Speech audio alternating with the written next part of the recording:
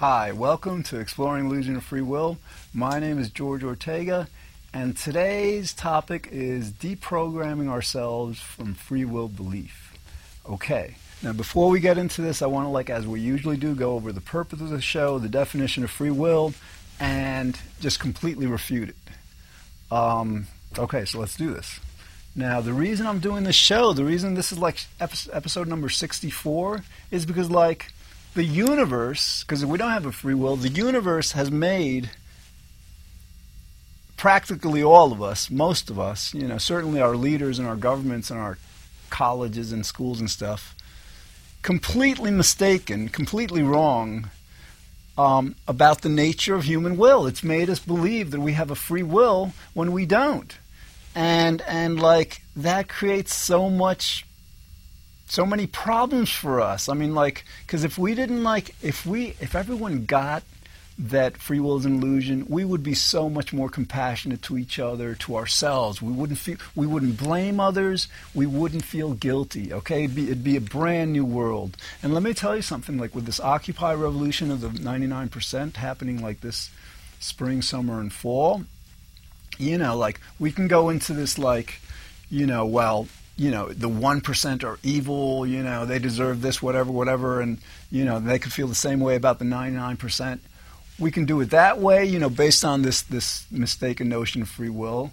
And incidentally, I've got, the sign, on its side, it's kind of like a metaphor. It's I'm not really turning the world upside down with this, but I'm turning it on its side, and free will is going down. But anyway, we could just go through this revolution just blaming ourselves and just or if God willing, if fate willing, if because it's not up to us, if we're lucky and the universe makes us really get it, sometime soon, and we're kind of working on that, but it's not up to us, then then we can it'll be so much kinder, so much we can just flow into a new world, all right, now, what do I mean by free will? I should have started with this. All right, when people say they have a free will, that, what they're saying is what I do is completely up to me, that nothing that I don't have control of is taking any part in any decision I make. And, all right. Now, the easiest way to refute that is to invoke the principle of causality. And causality is that it's cause and effect. Everything has a cause. Nothing happens without a cause. Nothing happens without a cause. Think about it. You can't have things happening without a cause. That's such basic, experience, basic logic, basic science. As a matter of fact, science is based on that principle. Science couldn't work at all without causality. So how do you refute free will easily? If everything has a cause, that means everything we do, everything we think, feel, decide has a cause. And naturally, that cause of everything we decide has a cause. And that cause has a cause. And that cause has a cause. And, you got to remember, causes to things never come, after things. A cause will always come before its effect. That's why it's cause and effect. And so with each cause, for whatever it is, you have this chain of causation going back. It's going back in time. So and you take this, it's a causal regression going back to before we were born, before the earth was created, before the sun was created, and presumably, perhaps before the Big Bang. We don't know what happened before then, but, at least to the Big Bang. So that is why free will is completely impossible. There are other ways of understanding. As a matter of fact, I've got a show coming up sometime soon. Hold on. On May 3rd, 10 ways of refuting free will. So, there, for example, we have an unconscious where all our data is stored, and by definition, we're not conscious of it. So when we say we have a free will, we're saying we have a consciously free will. But if we can't access the data upon which we make our decisions because it's in the unconscious, then two things. One, obviously we can't be freely making the decision. And two, obviously every decision we make has to be made at the level of the unconscious. The unconscious is the only part of our mind that has access to data in the unconscious. Think about it. you know? So anyway, that is why free will is impossible. Okay, but the theme of this show is deprogramming ourselves from free will belief, and the idea is it's not, the universe, let me tell you something, the universe has fun with us. I mean, the universe has programmed us to get, the second fundamental fact of existence wrong. The first fundamental fact of human existence is we exist, all right? The second fundamental fact is that we do things, we think, feel, and all. And so, this second fundamental fact about us, the universe has gotten us to get completely wrong. It's just it got us to think that that we were the center of the universe, that our world was completely flat, that the sun was revolving around us. The universe, I don't know if it's got a sense of humor or what, but it just gets us to get things wrong.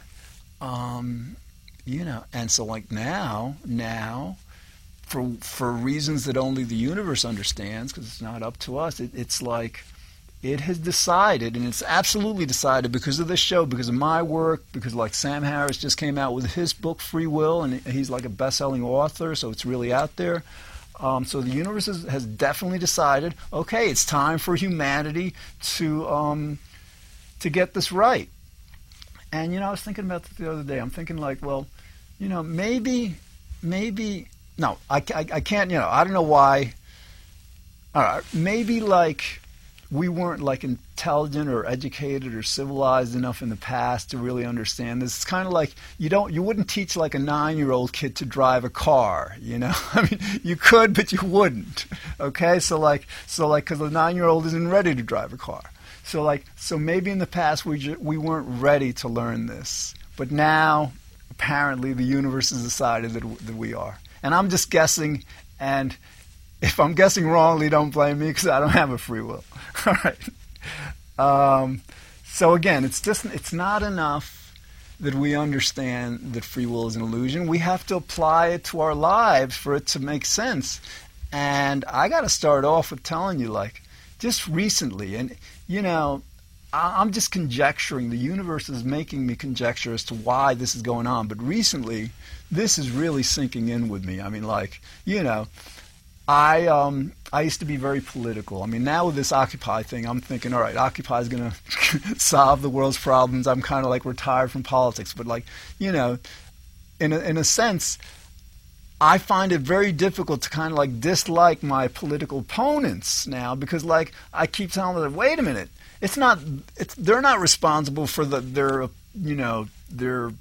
views and opinions and stances and all that I think are completely wrong and evil and all that, So I'm telling you that this is really working. But see, I do this show on average once a week. I mean, I tape 3 episodes at a time, so I'm not here all the time. But I also have my meetup once a month in Manhattan, and then the call-in show in Manhattan that airs once a week. Although we don't tape live all the time, but it's generally a live show. And so and I'm thinking about this a lot, and so it's happening. But what I want to emphasize on this show is again for those of you who understand that free will is an illusion, you can go from just understanding that to applying it to your life to make your life better. Because this is why I'm doing this show. I started off with the Occupy Revolution, all this stuff.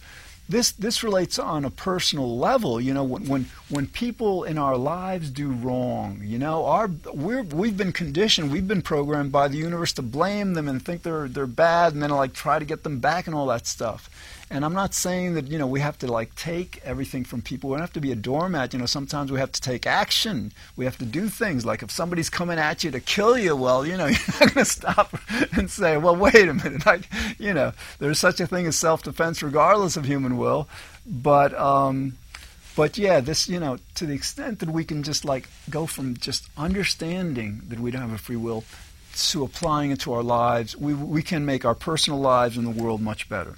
So, okay, now, granted, this practice in deprogramming ourselves from free will belief will be much easier when academia gets this, because they're really behind, when governments get this, when people in general get this. I mean, again, I'm really like pioneering this like a couple of years ago before I started doing my work. The philosophers who wrote about this, they would write to other philosophers, charge $50 for their books. Nobody, people wouldn't read them.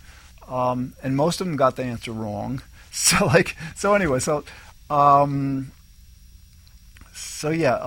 this is happening, but it's, I know the universe is kind of like leading me to think that may not happen too soon. I hope it happens soon, for all our sakes. But anyway, let's go through how we can just like systematically just kind of like retrain ourselves to like see ourselves and our world in the right way, as not having free will.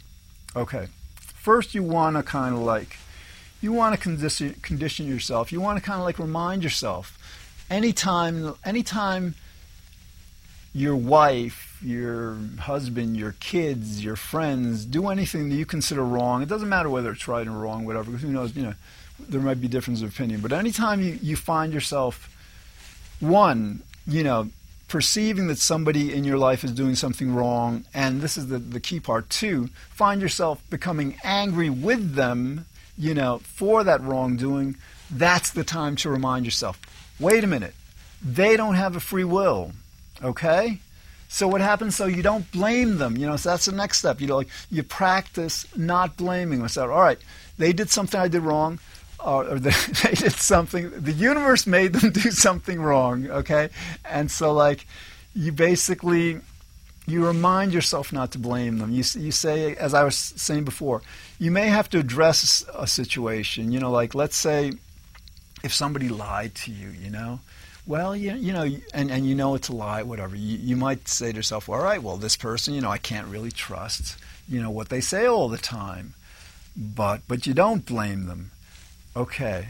And you got to ask yourself, even before you do that, you have to ask yourself, because even religion, I was raised Jewish, and one of the principal teachings, because it recognizes we're flawed, that we don't have free will. Well, it doesn't recognize we don't have free will, but recognizes we're doing wrong all the time. It says that judge favorably to oversee small kind of to forgive people.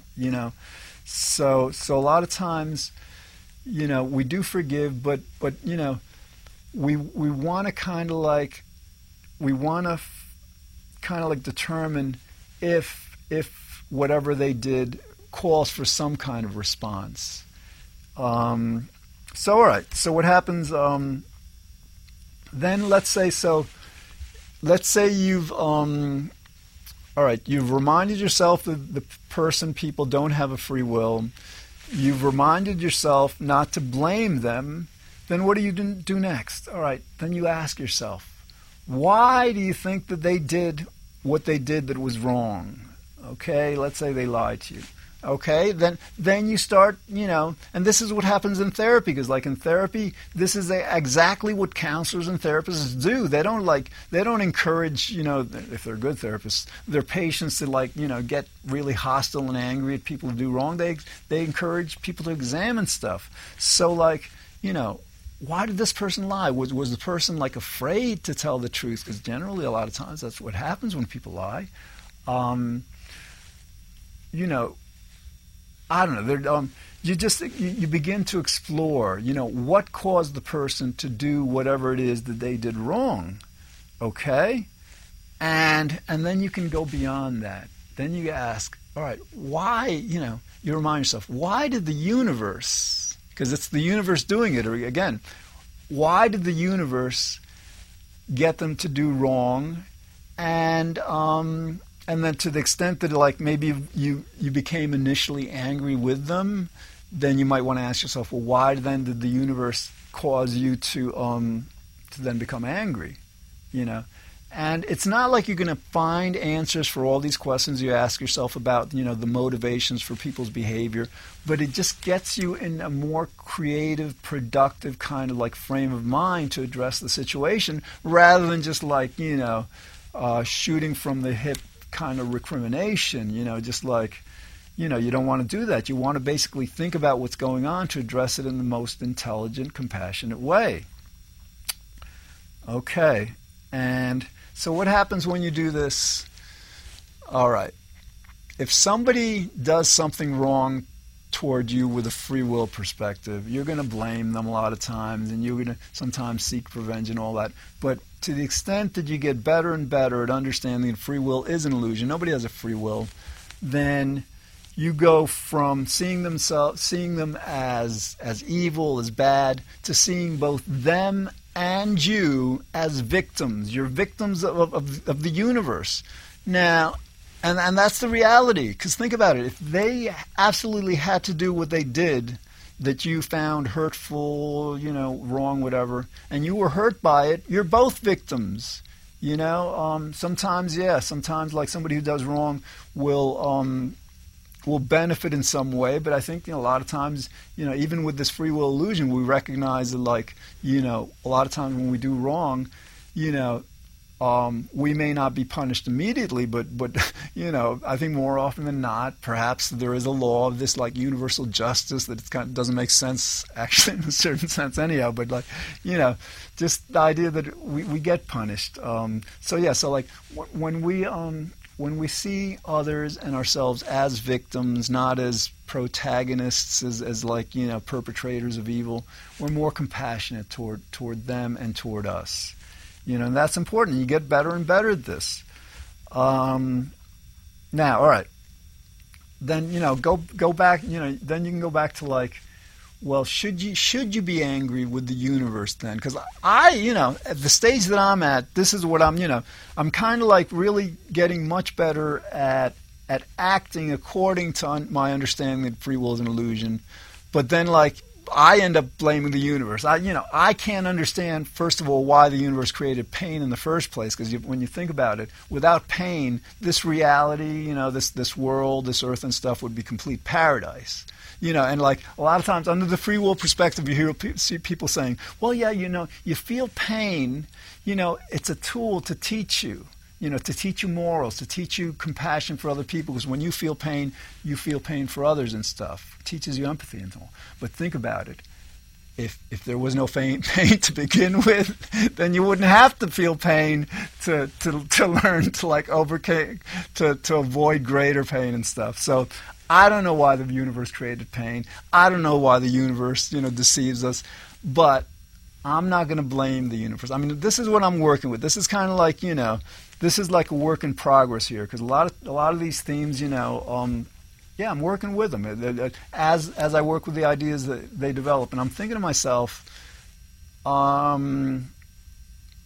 it could be that God or the universe, however we want to see it, may not have a free will either. For example, let's say we see the universe in terms of God. Okay, we tend to ascribe to God goodness. God is good. Okay, most people think God is good. All right, if God is good, God has to be good. God doesn't have the choice. God can't decide, well, I'm going to be evil. I mean, it doesn't make sense in a certain sense anyhow, because that's how there's that question, because God is also supposed to be omnipotent, all powerful, and then there's that question that kind of points out the inconsistency to that question, to that consideration. It's if God is all powerful, can God create a boulder so big that even God can't lift it? And so that whole basically what I'm trying to say is it's probably for the best to not even get angry at the universe, to think that what's happening now, what had to happen, and because anger by definition is a reaction to perceived injustice, but it's an emotional reaction. It tends not to be pleasant. So what happens is we don't have to kind of feel, quote unquote, feel the anger to kind of recognize that something's wrong. So what happens, we may not like that we don't have a free will, because if we had a free will, who among us would do anything wrong at any time? Who among us, if we had a free will, wouldn't be completely happy all the time? So we might kind of this is funny, because we might tend to kind of feel upset about that. Well, we shouldn't even feel upset about that, but it's the universe that would make us feel upset about that if we did. But yeah, I think as an end goal to all this, it's a way to overcome anger and feelings of vengeance towards others, towards yourself, and toward God, the universe, however we want to define what's actually really controlling everything, the causal past, the cause and effect, this principle. Okay, so that's how you apply these kinds of steps to situations, and you can do the same thing to yourself, with yourself. When you do something wrong, you kind of if you find yourself feeling guilty, oh man, I'm bad, look at what I did. You remind yourself, wait a minute, this wasn't up to, I didn't mean to do this. I wouldn't have done this if I had a free will. And then you don't blame yourself. So anyway, you go through these whole steps. But you can also look for opportunities to do this with people you're talking with. I think it's pretty common in our modern culture that when people converse, they'll converse a lot of times about their problems, about what somebody in their life did to them recently that they're really pissed about. I mean, come on, we all do that, and so what happens is these are perfect opportunities to really in real time practice, in a really beneficial way, because as I was saying before, this is what therapists and counselors do. Practice at helping those people and yourself, by extension also, by being involved in this, just overcome the feelings of vengeance toward another person. For example, a person says to you, well, my friend just really, they were supposed to be someplace at a certain time and they just weren't there, and I'm so pissed at them, and so the person's telling you this. And so what do? You ask them, oh, well, why do you think they were late? And they might say, oh, they're just like that. They're always late. Or they're either late or they don't show up. They're so inconsiderate. And then you ask them, okay, so why are they inconsiderate?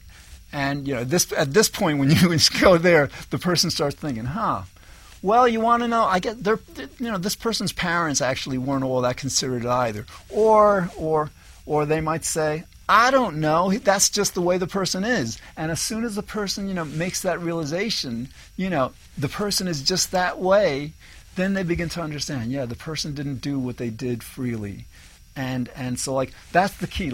You keep asking, well, why? Why wasn't the person there? Why is the person inconsiderate? Why, for example, is one person more considerate than another, And that when you go with that line of reasoning, it is impossible to not ultimately get to the point where you realize that factors outside of the person's control really determined whatever they were doing that was wrong. Okay. Now, all right. As I was saying before, this kind of practice is great for politics. And maybe movies also, because with politics, politics, they're always blaming, demonizing their opponents, political parties, personal opponents and stuff.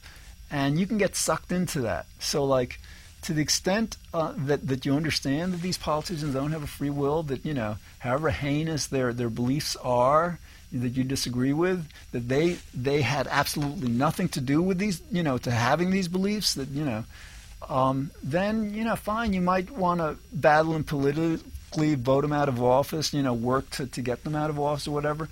But you can do that, without any personal animosity toward them, and that's good.